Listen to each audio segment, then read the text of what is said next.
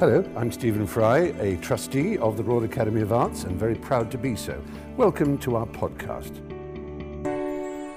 I'm delighted to introduce this evening's event, Art Under State Control, which is part of our Provocations in Art series, exploring contemporary themes connected to our exhibition programme. Tonight's event draws on the RA's current exhibition, Revolution Russian Art 1917 to 1932, as its starting point to examine the influence the state can have on artists and creativity. From explicit intervention to more subtle methods of influence, our panel will be discussing the different relationships and interactions between art and the state and their impact on the cultural sector. We have a great panel here to discuss the issues tonight. We're delighted to have award-winning artist Edmund Clark and curator, museum director and writer David Elliott on the panel, who I have no doubt will be providing plenty of discussion, expertly guided by journalist and broadcaster Kirsty Lang, who I would now like to hand over to. Thank you.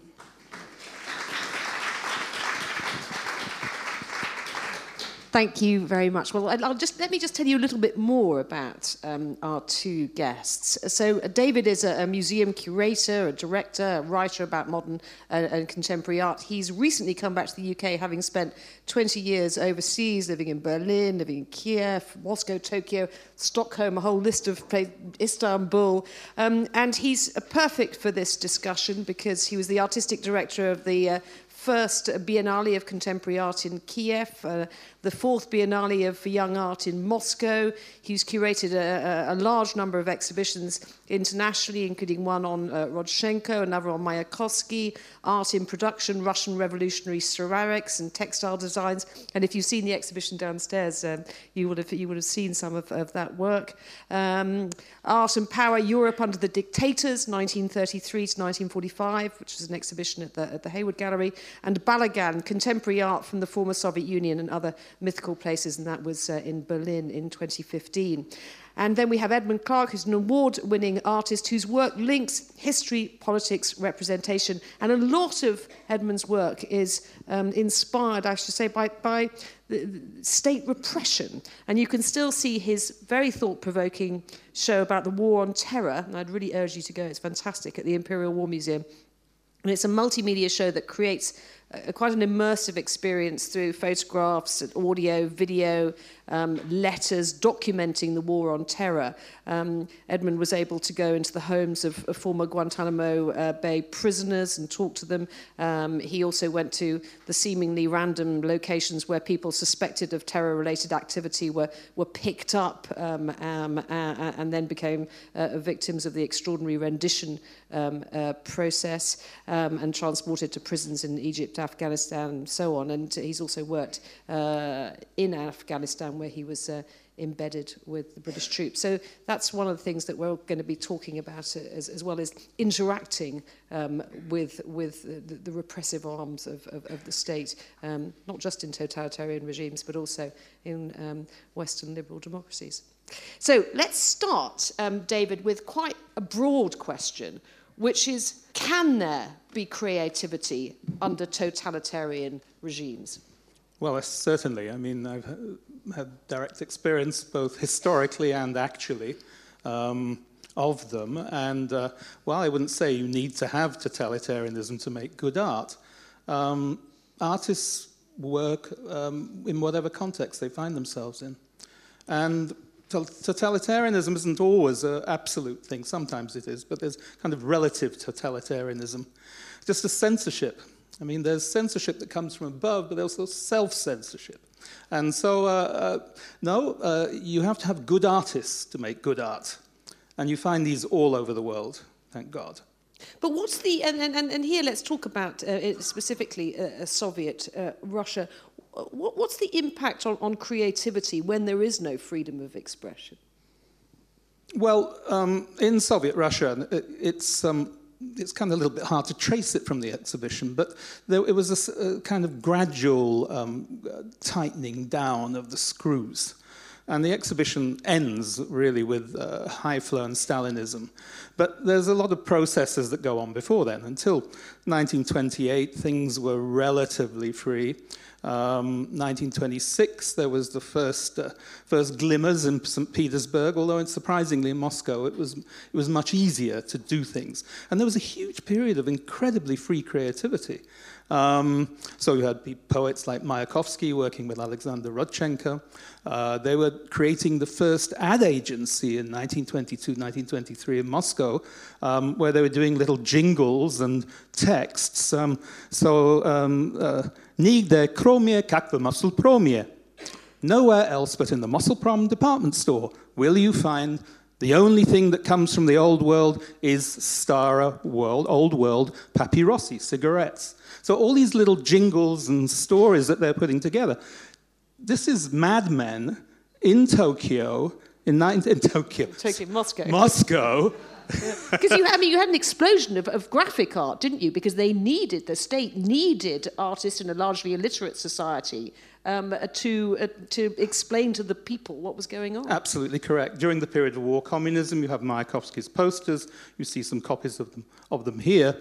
And then in the new economic policy, which follows that immediately, civil war absolutely destroyed the country, and they had to get private enterprise in. And so Mayakovsky and Rodchenko were working for the state enterprises. And that's what they were promoting, advertising in different ways.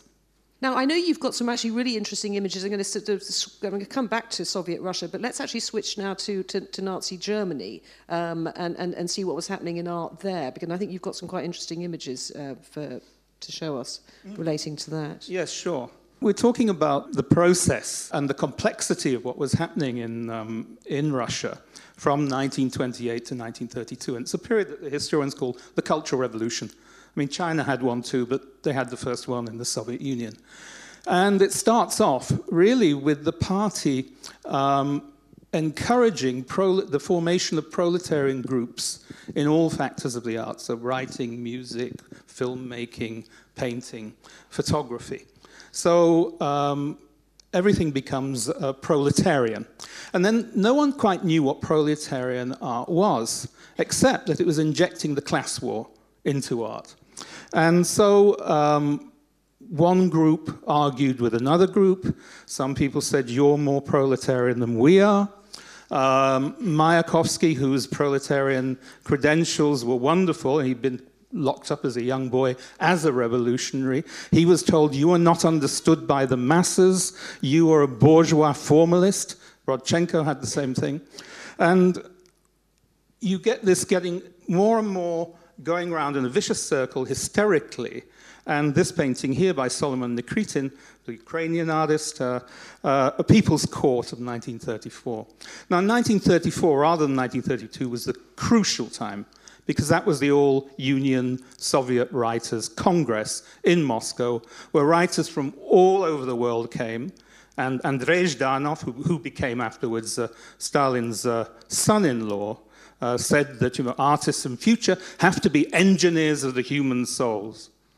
And you have to work in revolutionary reality. Again, no one knew what this meant quite, but they knew it was difficult. And of course, after the revolution, with the closure of private galleries and the end of private collections, all the artists are competing for the attention of one single sponsor, the state, which makes life quite difficult for them, isn't it? Yes, but I mean, the state had many faces. I mean, they realized that they had to have different units. The museums were set up all over the country, and they had a policy until the end of the 20s to buy new avant-garde art as well as established art by emerging artists. And they saw museums as important in educating the people. Oh, absolutely. And they sent trains all across the country, so-called agitational trains, which had printing presses on them, paintings on the sides to again, inform people. So artists were an important part of the revolution. Very much so. Very much so.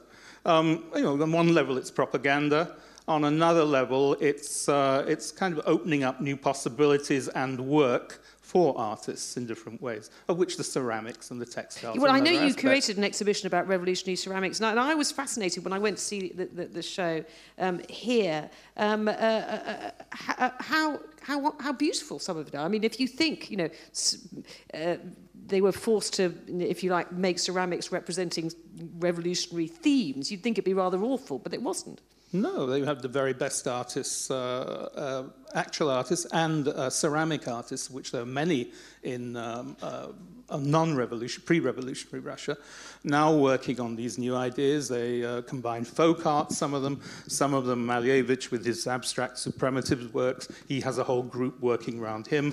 And the State Lomonosov porcelain factory in Petrograd was really producing very, very high-quality products in small runs for an export market, largely. Let's flick through some more of these images. Well, that's made in the same year, and talking about repression, it's a still from a film by Alexander Medvedev called Happiness. And it's a great satirical film about what was going on in the old world, the fate of a peasant who had to carry a donkey on his back, and these are the ladies, the nuns in the church. It's a bit raunchier than anything you'll see downstairs. It was produced, it was finished, it wasn't released until the 60s. 1934 is getting a little bit hairy by then. Things have started appearing very hysterically in the press, and as I said, it's the same year. But it was shown in the 60s in the Soviet Union in the 60s. Yes. No, so post-Khrushchev, yeah. Yeah. Well, during Khrushchev's time. Khrushchev, yeah, during the thaw, so-called the thaw. Yeah. Then we move on to. This is a famous shot from the Paris International Exhibition of 1937, where you have the three totalitarian countries together. See fascist Italy in the foreground, Russia in the middle ground there with Vera Mukhinas, the collective farm worker and the industrial worker together, and then the Nazi one on the far right here for you, the Nazi pavilion there. So they're facing it down in 1937. And then the strange phenomenon of Nazi art. This is an Albert Speer, a very famous picture. They like to do very grand, big things, and sometimes in this classical mode. And they knew what they didn't like, and it was degenerate, and it was Bolshevik, and it was Jewish, and it was just generally nasty, deformed, and this whole theory of degeneracy was eugenic. From the very beginning.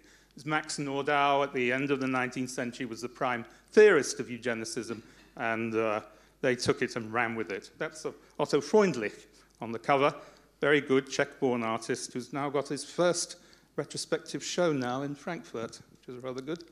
There's Hitler enjoying all that degeneracy. It was actually degeneracy which I saw in the Leicester City Art Gallery and Museum, which has a very good collection of German expressionist art. I saw it as a kid at school, and I thought, God, if this is degeneracy, I want more of it. I really am interested. This was an exhibition of degenerate art that was put on in Berlin? In Munich in 1937. And it was open to the public and so on, that people could go and see what was bad art. People flocked to see it. They flocked to see it, and it was mocking it. So there were captions saying, this is rubbish, sort of thing, this is degenerate. Yeah, absolutely. And there were hung sideways, some things on the floor. You said these are... And what happened to them afterwards? Were a lot of them destroyed? A lot of them were sold abroad, and those they couldn't sell abroad, they burnt, along with the books. Now, this is what Hitler liked. He had it in over his mantelpiece in his Munich apartment. It's by Adolf Ziegler, who was otherwise known as the German master of the pubic hair, and is called The Four Elements. Very stirring work. I prefer Medvedkin. Now, people feel that there was no resistance to Nazism. It was very difficult. A lot of artists left, became refugees. Willy Baumeister, who was an extremely good abstract painter, decided to stay, as did many. This is a work he made in 1942. He couldn't make it in his studio because it had been billeted by SS officers. So he made it somehow. The Germans call this kind of work as ungemalte, unpainted. It was against the law to make a painting like this. And Baumeister went along to the official exhibition of German art in 1937. So you had your degenerate one, which hundreds and thousands of people went to see, and then this one, which very few people went to see, which is a Großdeutsche Kunstausstellung, the Greater German Art Exhibition. And this kind of work was in it. And you can see Arno Breker's The Avenger. And Baumeister, sometime in the 1940s, it's a postcard of the work, he drew this face on its willy, which is very childish, I know, but somehow heroic in 1940s to do that when the SS officers are next door. And no one really knew about this. Did he get away with it, or was he arrested because of that? He wasn't arrested, no. I found this in 1994 when I went to see his daughters. And they'd never been shown before. They just hoiked it out because I was interested in the wartime. And no, it's just a statement. What can you do? If you know Hans Verlader's book, Alone in Berlin, I mean, which is a tragic story of very uneducated people who make their protest and die for it. I mean, very, very difficult to express autonomy, but there were people who did it, and I think that Baumeister did it on a magnificent scale. And these are paintings, I mean, of different kinds that, I'm sorry, not captioned, that were in the exhibition, or in the exhibition downstairs. This one by Konstantin Yuon, New Planet, 1921. Well, you're not sure really what's happening there. Is it good, or is it the beginning of something or the end of something? It looks as though they're a bit scared about it. And that's one of the strange things about the exhibition. It's called Revolution, in the 100th anniversary of 1917. There's no exhibition of that title going on in Russia this year. And what's the message? What are they saying about revolution? We know it ends in tears. I mean, most things do, if they're not properly done. French one certainly did, and a lot quicker. But anyway, Marc Chagall, 1912, in his shtetl in Vitebsk. Boris Kustodiev, very famous painting of red flags and people out in the streets. It's from very soon after, I think it's 1919. And then Alexander Dieneke. Now, these are very straight, well, not Chagall, but very straight painting like that. And then you have Dieneke, who is a realist, but he's someone who's obviously quite edgy. And not all realists were hacks, and not all abstract artists were untalented at all. That there were all these shades in between. And artists, in fact, were trying to read what was happening and to make good work that they were happy with, that actually they felt would do the job. And this is really the point, that artists felt, well, yes, we do have to help the revolution, so we'll work on industrial products. A lot of artists started to work on ceramics and textile design, particularly textile designs, or industrial products, or architecture, photo documentation. They would work as reporters rather than as photographers, and they called themselves reporters. And it just really got worse and worse for them. Now let me move now to Edmund. So you get the clicker now. I can click for you if you like. You tell me when to click. You haven't had to work under a repressive regime, but a lot of your work is inspired by political repression. I mentioned there your work in Guantanamo, and in a house in the UK where somebody was under a control order. How did you first get involved? Well, what inspired you, if you like, to get involved in documenting the war on terror? Well, yes, I suppose my work is about kind of overwhelmingly, in particular the work in the Imperial War Museum, about kind of the unseen processes and experiences and places of the war on terror.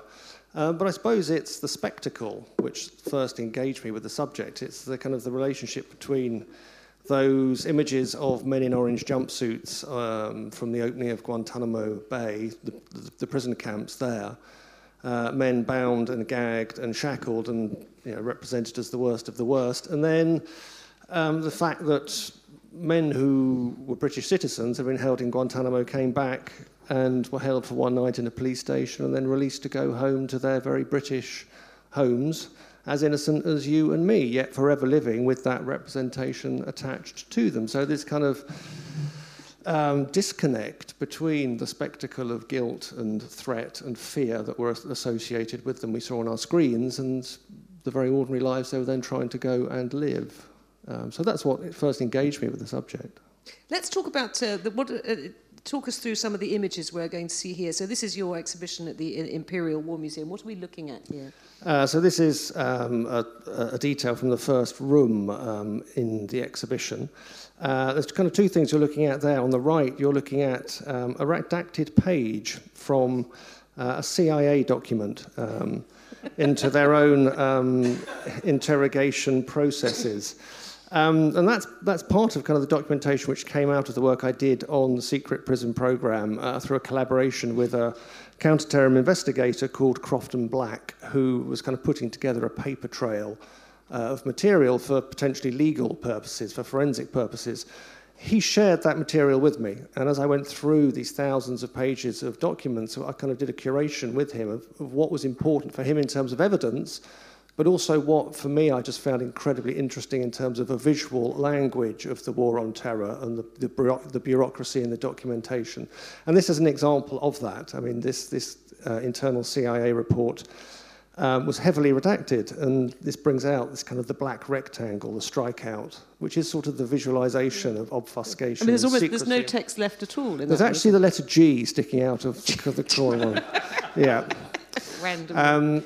On just to the left of that is an installation piece called Orange Screen, War of Images, which is kind of a narrative of the events of the War on Terror from 2001 through to the present day, which I'm trying to explore through images. But rather than actually showing you those images, what I do is I kind of remember iconic images I associate with particular events in the War on Terror, and then I just describe them in very simple words. Technically, it's called an ekphrasis, a kind of a textual description of a visual piece of art.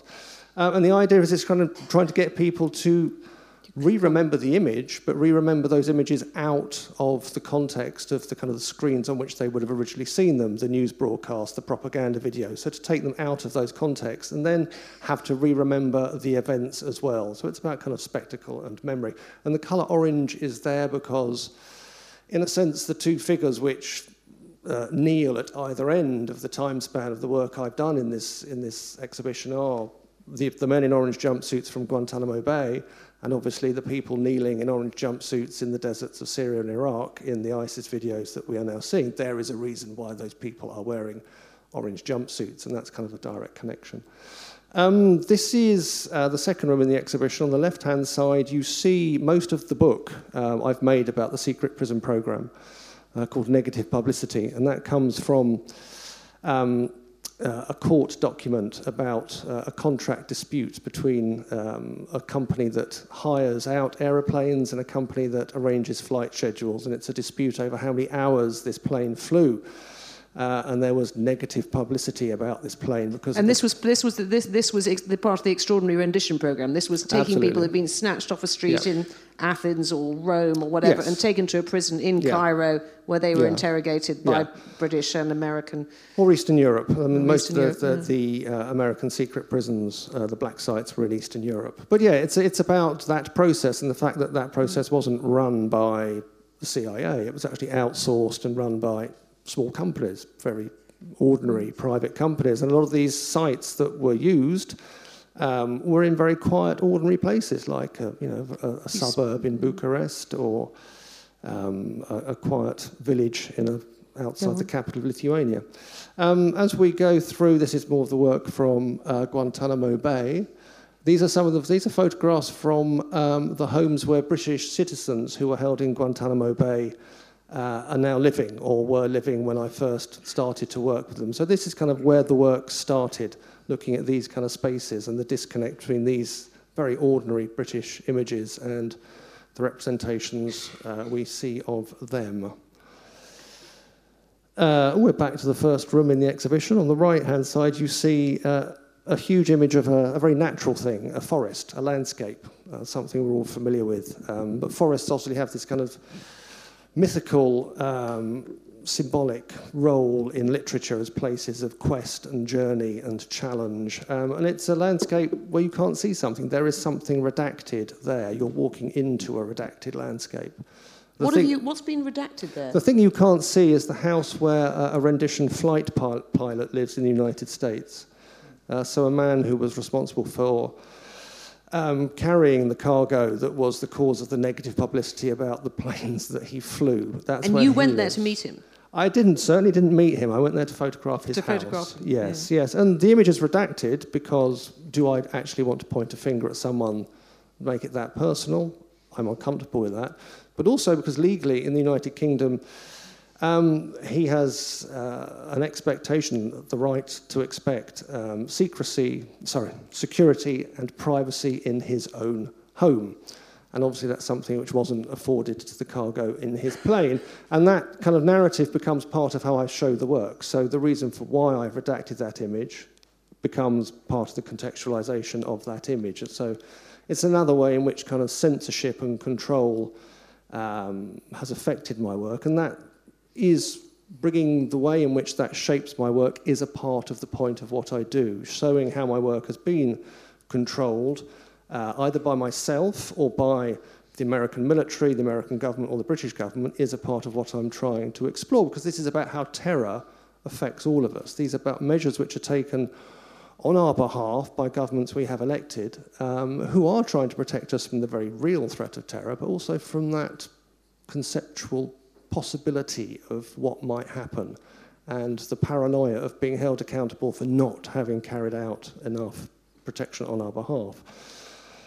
Shooting through here now, this is an installation called Section 4, Part 20, One Day on a Saturday, which involves imagery produced by Guantanamo Bay. So what you're looking at there is a detail of a scan. It's a scan of an image which someone has chosen to send to a man they've never met in a cell in Guantanamo Bay in Cuba. Sent as a gesture of support. Now, this particular person was at the highest level of kind of non-compliance. Every detail of his life was controlled by his interrogators at Guantanamo Bay, including when and if, in what form, in black and white or colour. So it's a greeting. This was a greeting card that Absolutely. was sent to one of the a message prisoners. of support sent to someone, which goes through a process of scanning, redaction, stamping, archiving, these kind of different interventions, a process of degradation, visual degradation. So it's an image created by the bureaucracy of control at Guantanamo Bay, which is then used in the exercise of control over him, because if he gets it, when he gets it, is decided by his interrogator, and because some of the material is quite strange, it added to his kind of sense of paranoia, because being at Guantanamo is about making people paranoid, it's about making them disorientated. That installation uses those images together with two voices. One voice reading from the Camp Delta Standard Operating Procedures, which are the kind of the minutiae of daily control at Guantanamo, including the measures for how mail is handled. And another voice reading from an episode that happened one day on a Saturday, which is a very unofficial interrogation process where a female interrogator uses her sexuality to culturally, you can imagine. So you're given access to... just go back, actually, to Ronald McDonald there. So this is in Guantanamo Bay. How much were you subject to censorship yourself? Because presumably you can't just wander around Guantanamo and take pictures of whatever you want. So how did that work? While I was in Guantanamo, I was escorted everywhere. Now, there's kind of two experiences of Guantanamo. This is on the naval base, where you are escorted everywhere.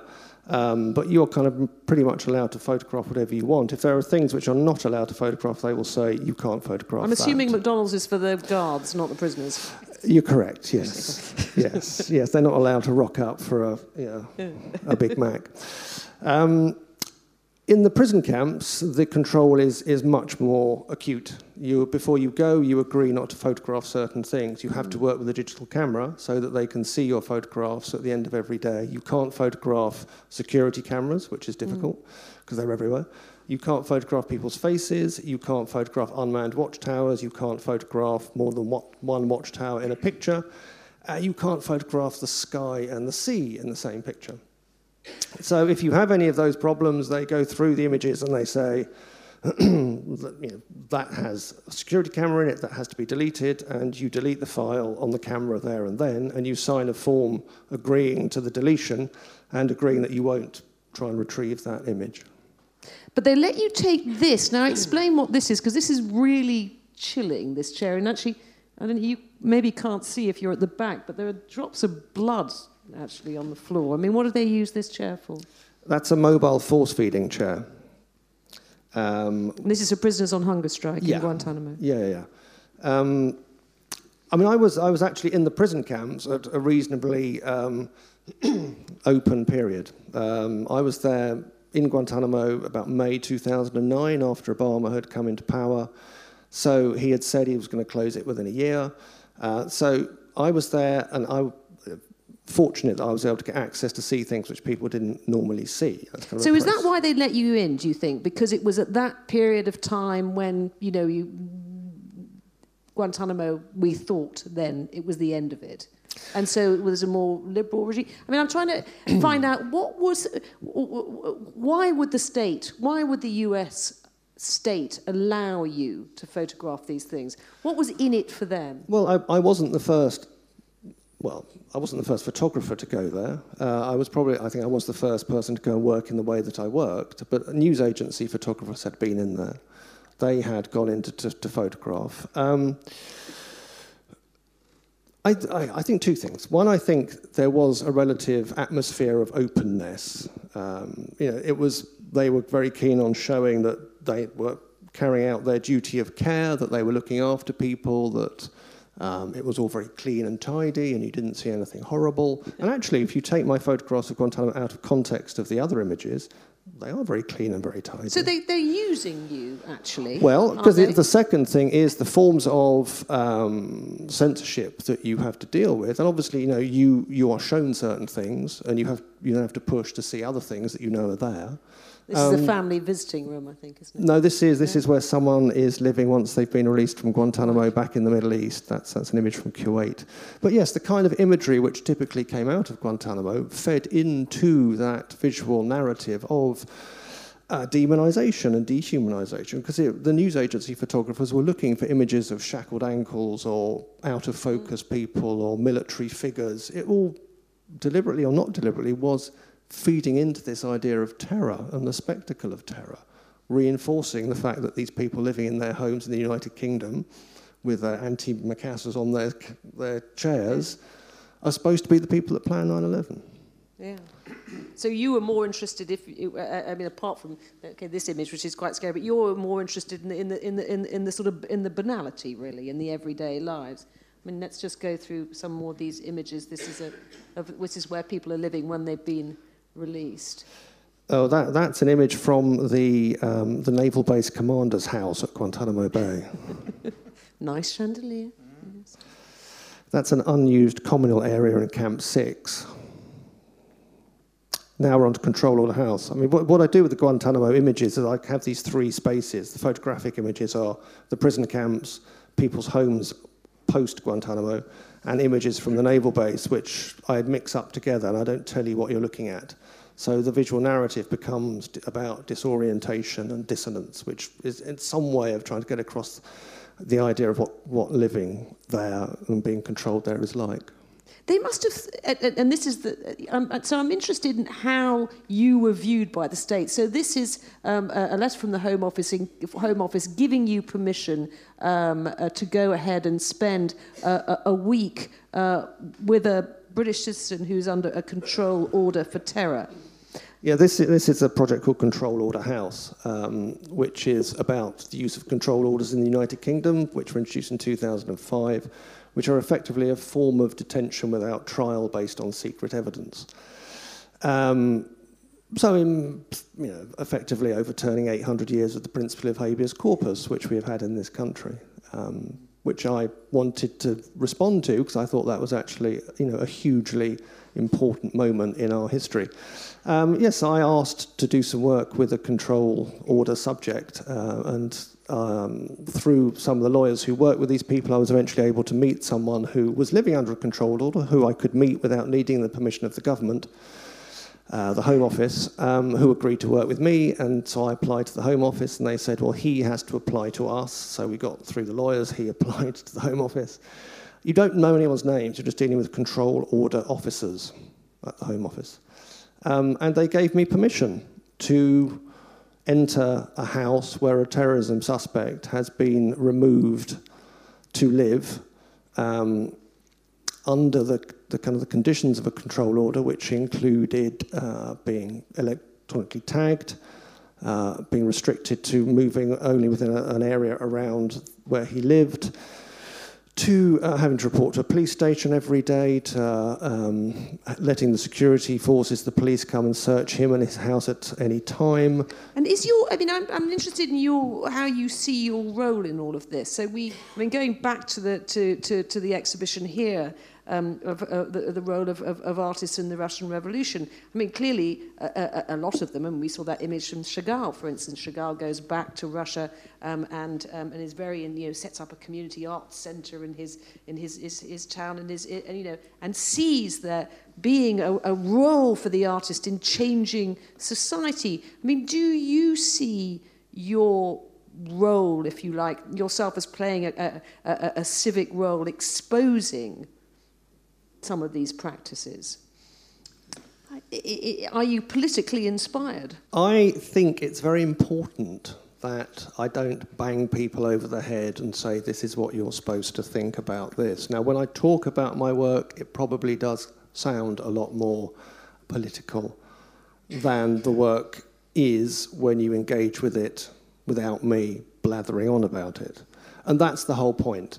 I don't want to make... If work that I go to see, which is telling me before I even open my eyes what I'm supposed to think about it, doesn't engage me, it switches me off.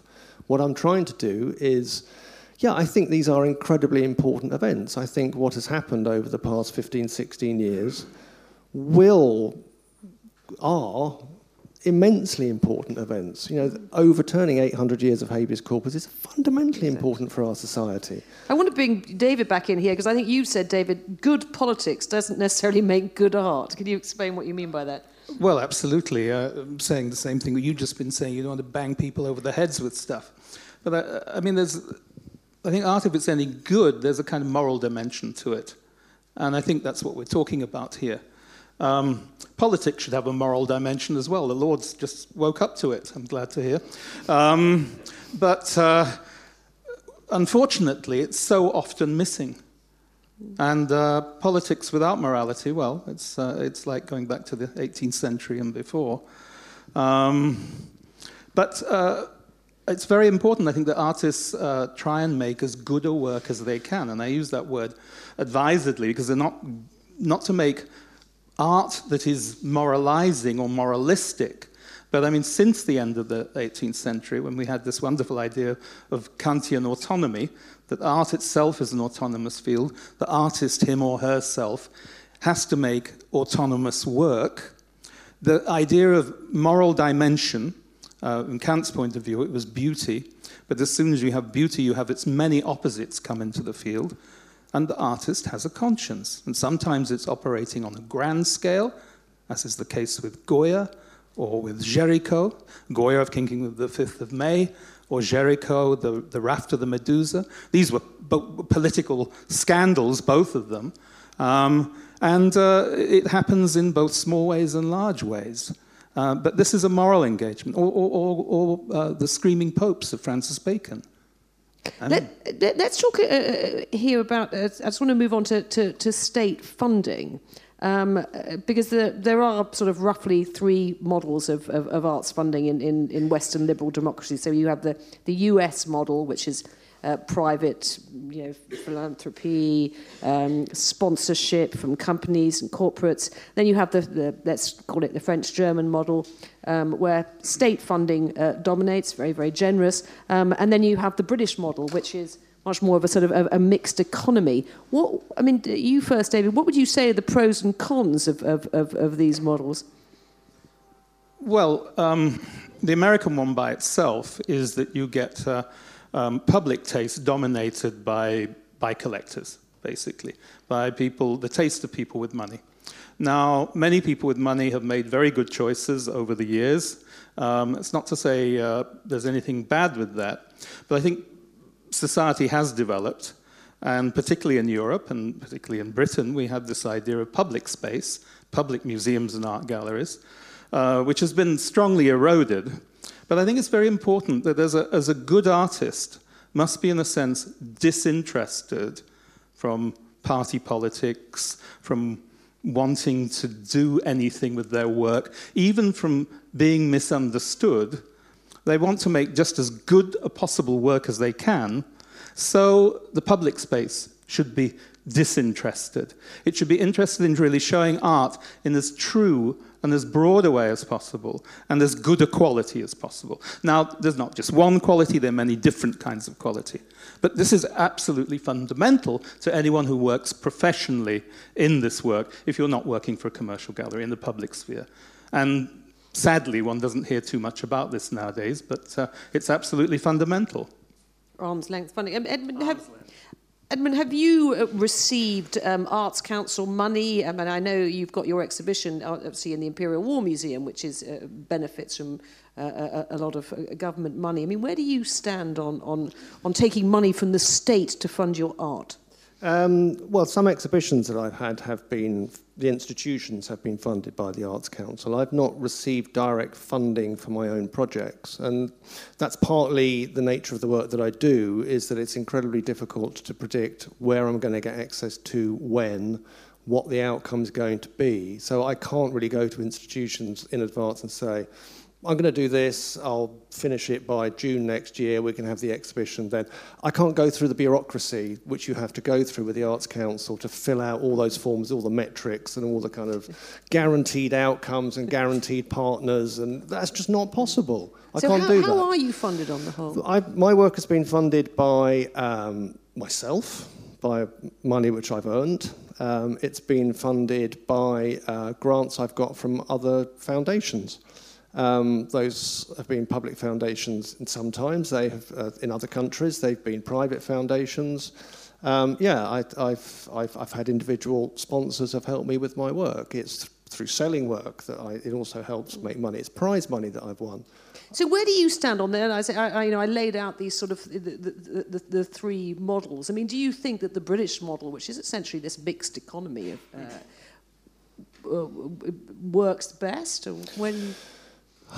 I don't know what works best. It's a very complicated picture. I mean, talking from, going back for a moment to the role of the artist, and I think, the market is obviously, never mind political intervention, the market intervenes, and I think artists are kind of driven, and to really simplify this, you almost have a spectrum of people making work which is holding a mirror up to the society that we live in, and people are making work which is kind of making work to entertain the very rich. Now, that's a very crude way of putting it. But that is a spectrum, and perhaps the best, the most effective people, the ones who meet in the middle, who entertain everyone, but are making work which is showing, putting a mirror up to the society that we live in. And I think the institutions, I think one thing I will say about public funding, I think it's imperative for a society, for a culture, for us to fund work to be made that is consciously allowing people to hold a mirror up to the society that we live in. I think it is a part of a government's duty to understand the contribution that art can make to the discourse about the nature of the society that we all live in, the people that are electing those governments. That enriches us. Now, but having said that... So the Imperial War Museum showing, and I think there's a few more of these images we can show, showing images like this of the War on Terror, is acting as a civic space, if you like, where these sort of issues can be discussed? In one level, I think it is. I think it's incredibly interesting that the Imperial War Museum, they want to put on work which reflects as full a spectrum as possible contemporary experiences of conflict. Now, my work is about contemporary conflict, but it's at the same time it's quite problematic for them. So I think it's very important that an institution like the Imperial War Museum, obviously I'm going to say this because they've got my exhibition on, but they put on work which is contributing to debate and discourse about what's happening now. Now, there is work in my exhibition which directly relates to cases which are going through the courts now about government complicity. They knew that when they put my work on, and that's very brave, but that's, So they didn't censor you at all on anything? Not really, no. They didn't. Slight hesitation there. Well, there was a discussion about how the institution would talk about these subjects. And that was a very interesting discussion about how we would contextualize terror and the different participants in terror from their perspective. I think about funding, there's no such thing as a free lunch, wherever it comes from, whether the government pays for it or someone else pays for it. And certainly with my museum director hat, I was always aware of that. And the other great cliche, is don't put all your eggs in one basket. And you need that kind of freedom to be able to move between one or the other. Otherwise, they'll nail you, whoever it is. So what was your experience working in countries like Germany and Sweden, for instance, where there's where the government's very involved in the funding of the arts? Yeah, well, it was much easier than here, I have to say. And were there strings attached? No, not really. No, they took a great pride. I was director of the National Museum of Modern Art there. They took a great pride in their museum. This it was is a in new Stockholm. building in Stockholm. Yeah. I was open till 10 o'clock at night. I met the chief minister, the prime minister there, after at 9 o'clock, who was walking around the galleries and this kind of... and the foreign minister, politicians used to go there regularly. I'm sure Theresa May is doing that at the Tate. I'm sure she is.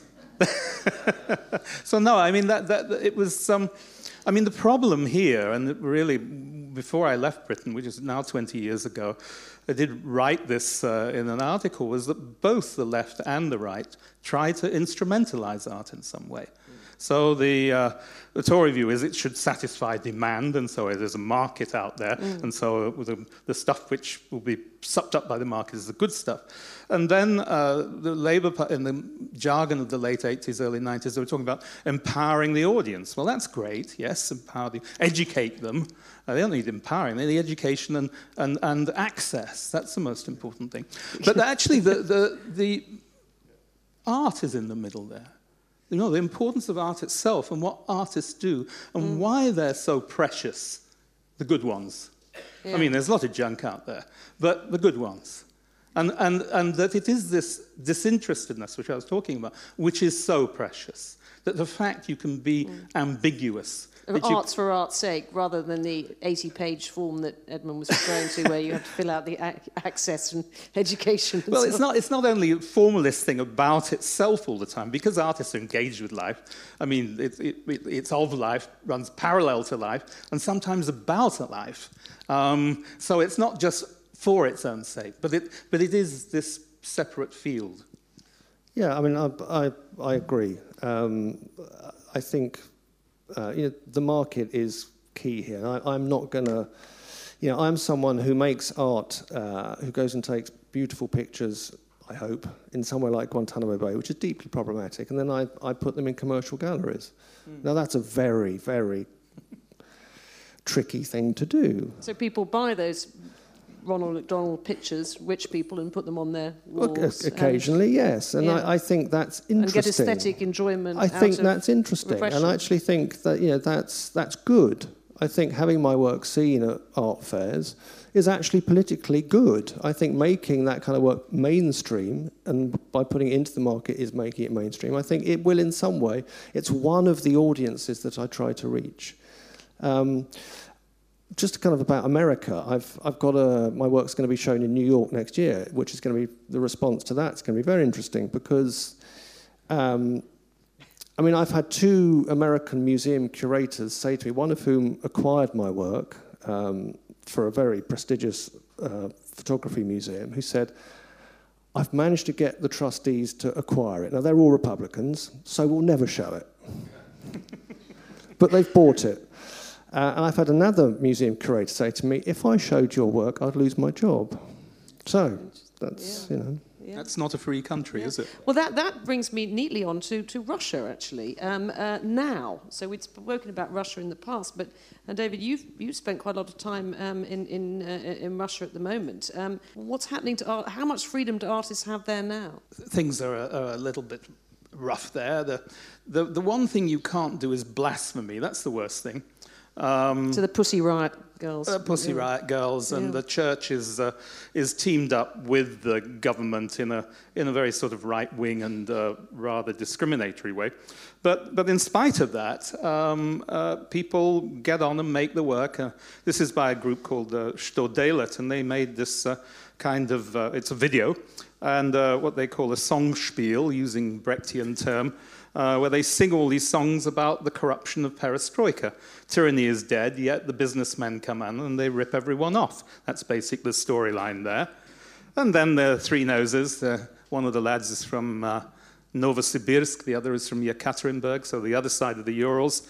One of a series of works they made about people kissing. So there was a Jew and an Arab and two Russian cops kissing, and Ladislav Mamishev Monroe. He's a kind of half Marilyn Monroe, half Andy Warhol of Russia. It's an image of Putin. That's him, actually. He's got a Putin mask on. He stars in all his works when he's not being Marilyn Monroe. There's Putin in Red Square on a T-shirt, and he's holding this little puppy, and he's saying, "Don't worry, I'll look after you." So we're all puppies in Russia. And no doubt we'll be puppies here too sometime. That's Vladimir Dubozharsky. I mean, it's one of a whole group of artists who ironize socialist realism and the heroism. And there's a painting from the 1950s of Joseph Stalin in the middle, a real one, which didn't, and then children's book illustrations on the left-hand side, and these kind of Japanese-looking Muppets on the right-hand side. Sergei Bratkov, wonderful Ukrainian photographer. These are the gopniks. These are the hooligans, the rightist thugs who go around beating people up. And the slogan is, "Long live the bad things of today, for tomorrow will be good." Yeah, they're good at irony. And ASNF, very, very interesting collective working in Moscow. This is a 7-channel video work, so it was shown in the last Venice Biennale, and I think it was 35 meters long, and it's called Inverso Mundus, the world upside down. And so you see people gathering together, the powerful in society, and then they're confronted in their boardroom by the poor, and they change roles. So here you have a lady of the night who's giving charity to businessmen and the rich, and there's the pig getting it back on the butcher, and then these. In a medieval image, very consciously citing people like Bruegel and Bosch, and then these viral forms floating down in the New World. So again, ironizing very much these ideas, these images of New World that you see downstairs. And the model, I mean, the funding, well, there's almost no state funding, is there, at the moment for contemporary art? Is it? No. I mean, the poor old ASNF, they get really criticized because their production values are so good. And they say, well, it's oligarchs' art. That's what oligarchs like. Yeah, well, some oligarchs like it, but no, as though they're in favor of oligarchism, right. Whereas they're pulling apart, absolutely critiquing Russian society and the way it's gone now. Their previous work was called The Feast of Trimalchio, from the Satyricon, showing decadence and in a multicultural dream world based not in Moscow, but in some la-la land far away. This is work by a very young artist who's just graduated from the Rodchenko School in Moscow, and it's one of a series of works called True Lives, and it's of people undergoing transgender. And I put this in, really, I mean, it was a wonderful series of works, but she went around and interviewed people and photographed them as they wanted to be shown, and also told their stories. So let me just read the bottom for people who don't know. Nastya, 46-year-old transgender woman, worked as a train driver in the past. Quote, "A few years ago, I realized that it's impossible to run away from yourself. I already had 2 grown-up children, a son of 19 and a daughter of 10. So I decided to quit the job that I hated and live the life that I had dreamed of for a long time." Yeah, so there's 12 works of different people in this line. And it's a time when these Gopniks, I mean, you know, the people, gay people, LGBT people, are really beaten up in the streets, as are migrants. And there's a lot of violence. So the Gopnik gangs go around beating up people? Oh, like that. Yeah, it'd be very dangerous to go out like that. Yet she's giving a kind of voice, a real voice, and a sight of these people. This is by Kazakh artist Almagul Menlibayeva, and it's a 6-channel video called Kochatka 22, and it's set in Semipalatinsk, which is the former Soviet nuclear test site.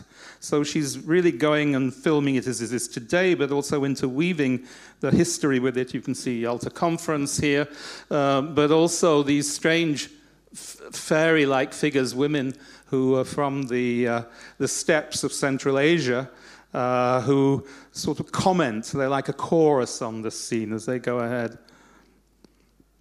Or the Ukrainians, that's a little protest they made at the last Venice Biennale in the Russian pavilion.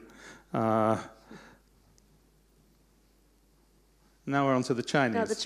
Now, can we just flick through these very quickly, because I'm aware of time and I want to open up to the audience. So let's just... very quick. David spent a bit of time in China, so I just asked him to bring some images of what's happening in Chinese art. And perhaps when you just flick through these, but explain to us, how do Chinese artists negotiate working under a repressive regime?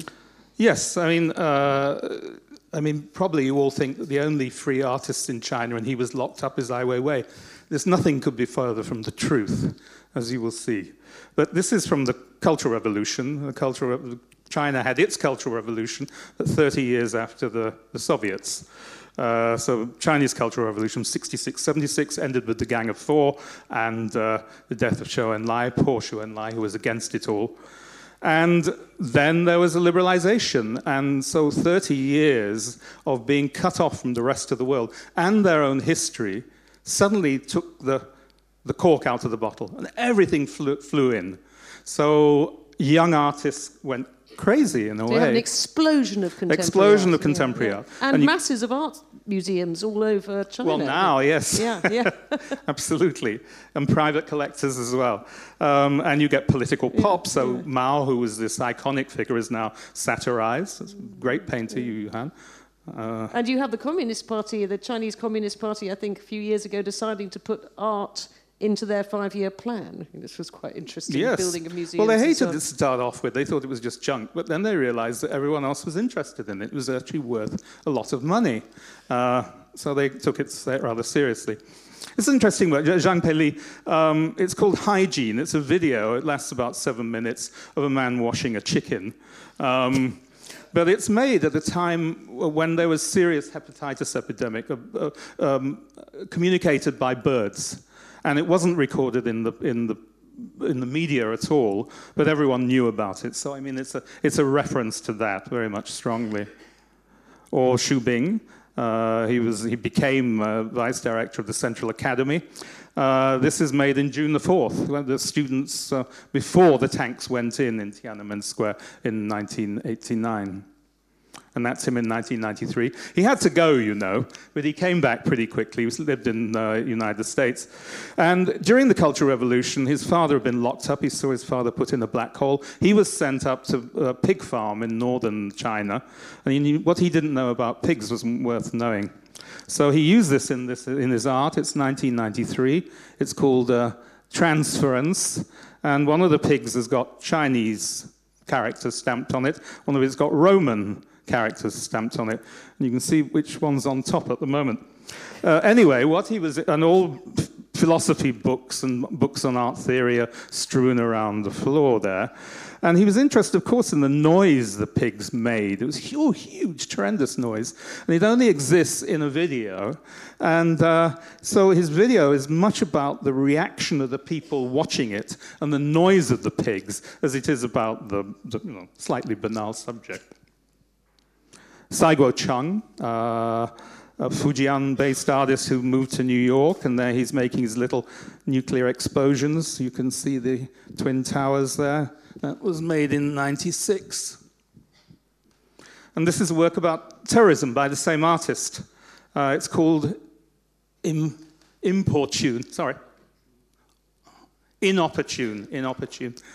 And it's 9 cars turning over in space with these lights sort of banging out of them. And for him, it was about terrorism. And it really, you get this kind of progression. So it's like a stroboscopic light through this huge space. And he said it made him think that there's no action without cause, and no cause without effect. And when you think about terrorism, do these people really want to do it? And there's a kind of strange beauty created by it. So he made a lot of very conflicting statements, which are quite difficult to people. This was after 2001. This was a response made in the US by a Chinese artist in 2001. Ai Weiwei dropping a Neolithic pot, as he is wont. And then towards after 89, the 90s was really quite a harsh time. It was called a period of cynical realism. And artists really made some very extreme actions indeed. Now, this isn't hardly official art. It's called Eating People. It was made in the year 2000. And human material at that time was very easily available from hospitals. And a number of artists were using this kind of material, and it was shown in the exhibition organized by Ai Weiwei in China. The English title was Fuck Off. The Chinese title was Work of a Rather Unconventional Tendency. But here by Sun Wan and Peng Yu, a work which it's a kind of love work where the blood is coming through these 2 fetuses. And Yang Fudong, better known as a filmmaker, the first intellectual from 1999. So to get the feeling, for about 3 years, from 1988 to 2001, there was this real ferment. And then there was this huge moral revulsion, of course, within China, within the Chinese art world, to the use of human material in this way, that actually it was completely unreasonable. Of course, there are some Buddhist background or Confucian background, Taoist, they don't take the dead body quite in the same way. You'll probably be reborn again, so there is a difference there, but still, they felt it was pretty tacky. Illustrative, actually, of just how much freedom there was that they were allowed to do all of this. Absolutely. Hiya. Going back to Stalin, really, do you think that if we called it propaganda, do you think the propaganda actually worked, and did it create kind of mind-forged manacles in the Russian people's psyche? And perhaps was it more powerful than terror, this propaganda through art, and therefore perhaps was, in a more broader sense, is control of opinion more important than force in liberal democracies? And well, yes, they do go together, and you had Hitler and Goebbels as well. So control of media is very important. But I think that the kind of unanimity, the search for unanimity, and with Stalin, it was in 1934, they formed an union of artists, and to be an artist, you had to be a member of it. And then if you were a member of it, you were given jobs, and you had genre and topics, so everyone had to work with the genre. So it might be working on the collective farm, or working in the mine, or doing the peasants. And of course, a lot of people were just appalled by that. And when this was first announced, Isak Babel, brilliant writer, who I'm afraid was murdered subsequently by Stalin, or at least by his henchmen, said, well, we've got lots of new genre here, but I have to say that, and this is in public, I have to say that I'm going to create a new genre here. It's called the genre of silence. And in future, this is the one I will follow. Very, very eloquent. I don't know if this is off topic, but I'm interested in knowing where the Chinese work is going now. Because I mean, I've seen a lot of work. There was an exhibition at the V&A from China and that sort of thing. But now there's been a period of time when this kind of response to the oppression took place, and there was a lot of work done as a result of that. But now, what's happening now with the work? Well, they're still digesting. I mean, their Cultural Revolution was a very, very violent period, a 10-year period, where lots of monuments were destroyed and people were murdered. and society was turned on its head. I mean, like the Inverso Mundus, that the intellectuals were ridiculed, tortured, and sometimes killed. And there's still a lot of talk about where power is, and discussion about it. I mean, but that discussion is quite coded. I mean, for instance, there's maybe I can just quickly flip through. Here's a good example. An artist called Shen Xiaomin. It's a summit, 2010. It's got 5 world leaders, Lenin, Ho Chi Minh, Kim Il-sung, and Mao Zedong, all dead, and Fidel Castro on an iron bedstead, panting away. And he's still on his last legs. This has been shown outside China, but it's going to be shown at the end of this month in Hong Kong as part of the art fair. And it's in particular the figure of Mao, which is quite controversial. Now, he made in 2008 a work just about Mao called The Great Corpse. And he was really obsessed by the mausoleum. Mao's mausoleum is there, still in Beijing. And so he did a model, life-size model of the dead Mao with the, they take the organs out and all that, so with the scars and stuff, naked on a hospital trolley. And then next to him, his uniform and the Chinese flag folded up.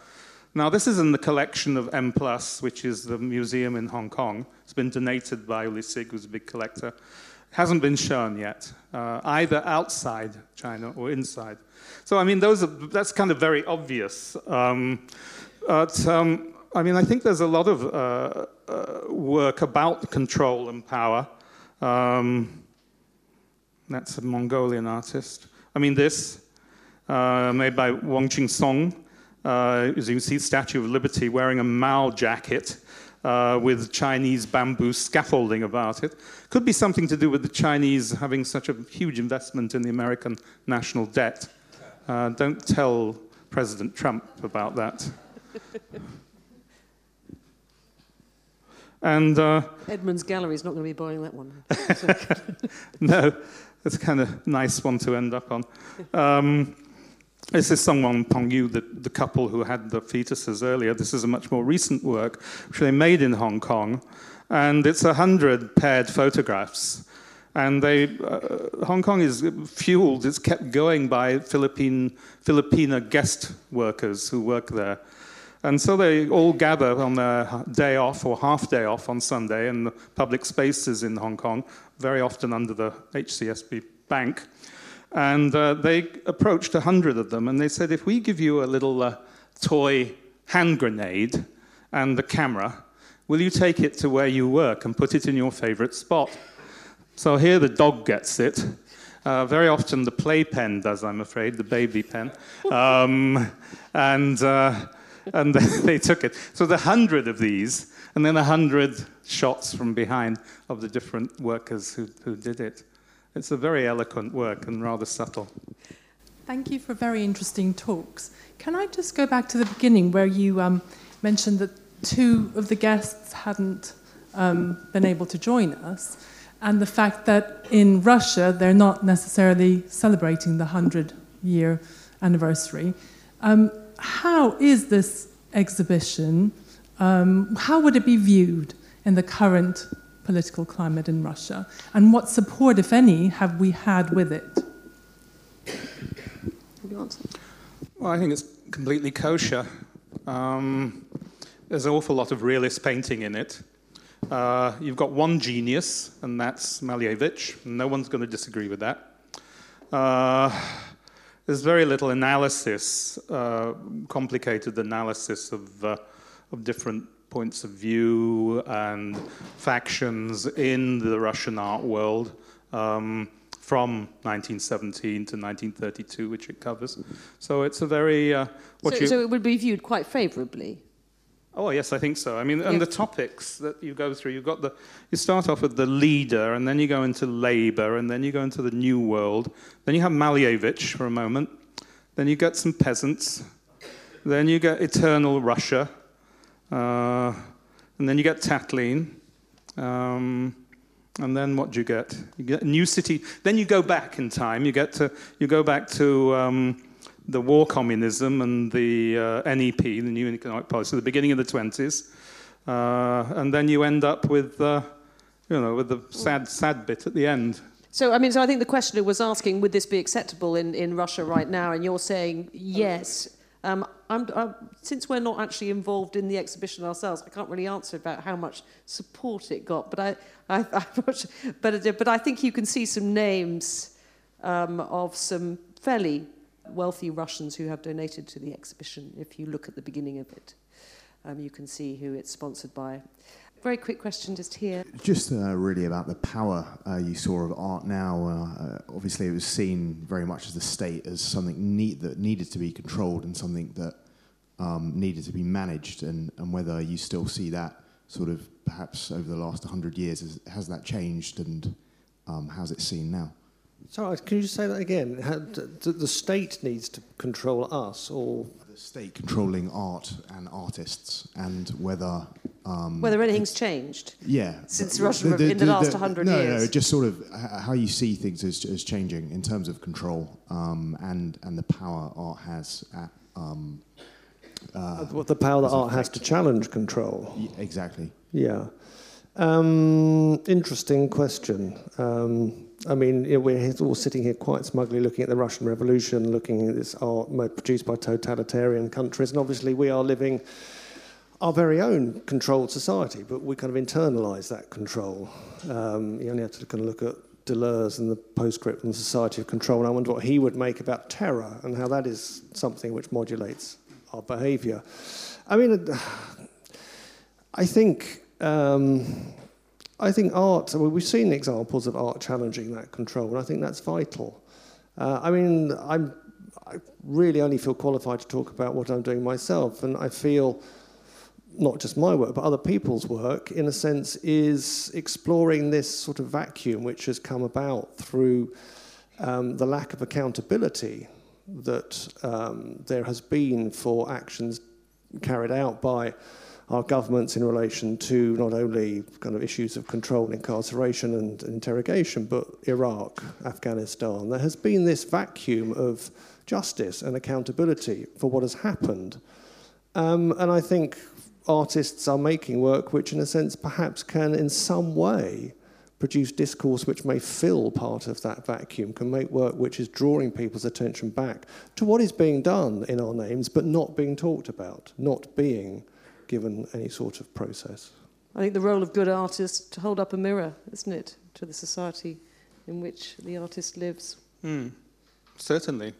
Yes, to both reflect and also act. I think that's very important, not just be a mirror, but also to act. The market has certainly got a huge power at the moment. And I'm not against the market, but, the market has no brain. It's a mechanism. And it invests in what it knows and speculates on what it doesn't know. And there's an awful lot that it doesn't know. And it's those things that are outside its purview and the purview of those who participate in it. And there are an awful lot of very good artists outside that purview that I think that people in public sphere need to take into account, rather than trying to be wannabe art dealers. Yeah, I think, we have to, I talk about the way in which our society, we internalise control. The relationship between sponsors, institutions, collectors, is not one which is in any way explicitly shaping the kind of work and the kind of art we get to see in our institutions. But, at some level there has to be some kind of a questioning, a decision-making process which takes into account what, work which may be offensive, which may be controversial, which may be problematic for a sponsor. Does that form of control influence the decisions that our institutional leaders are making about the work that they show? Does a collector coming to them and saying, I can offer you this complete body of work by this artist who has just made this, you can have it for your collection? That is a question that we need to ask. How do those kind of decisions affect the sort of work we see with all the imprimatur of our institutions? That's shaping our cultural vision. Yeah, we need museum directors with guts. And I'm afraid that you're not paid to have guts nowadays if you're a museum director. You're paid to raise money. But well, I've got a good example of one who does, or did have, Petrovsky, who's director of the Hermitage in St. Petersburg. He had a Jake and Dinas Chapman show, big one. And the church and all the right-wingers went crazy on it. And he turned around to them, he said, look, I'm the director of this museum. I think it's a really good exhibition and it should be going. I'm not going to stop it. And good for him. He needs some guts. I think that's a good note to end on. So I'd like to thank both of my guests, David Elliott and Edmund Clark, for a very interesting discussion. Thank you.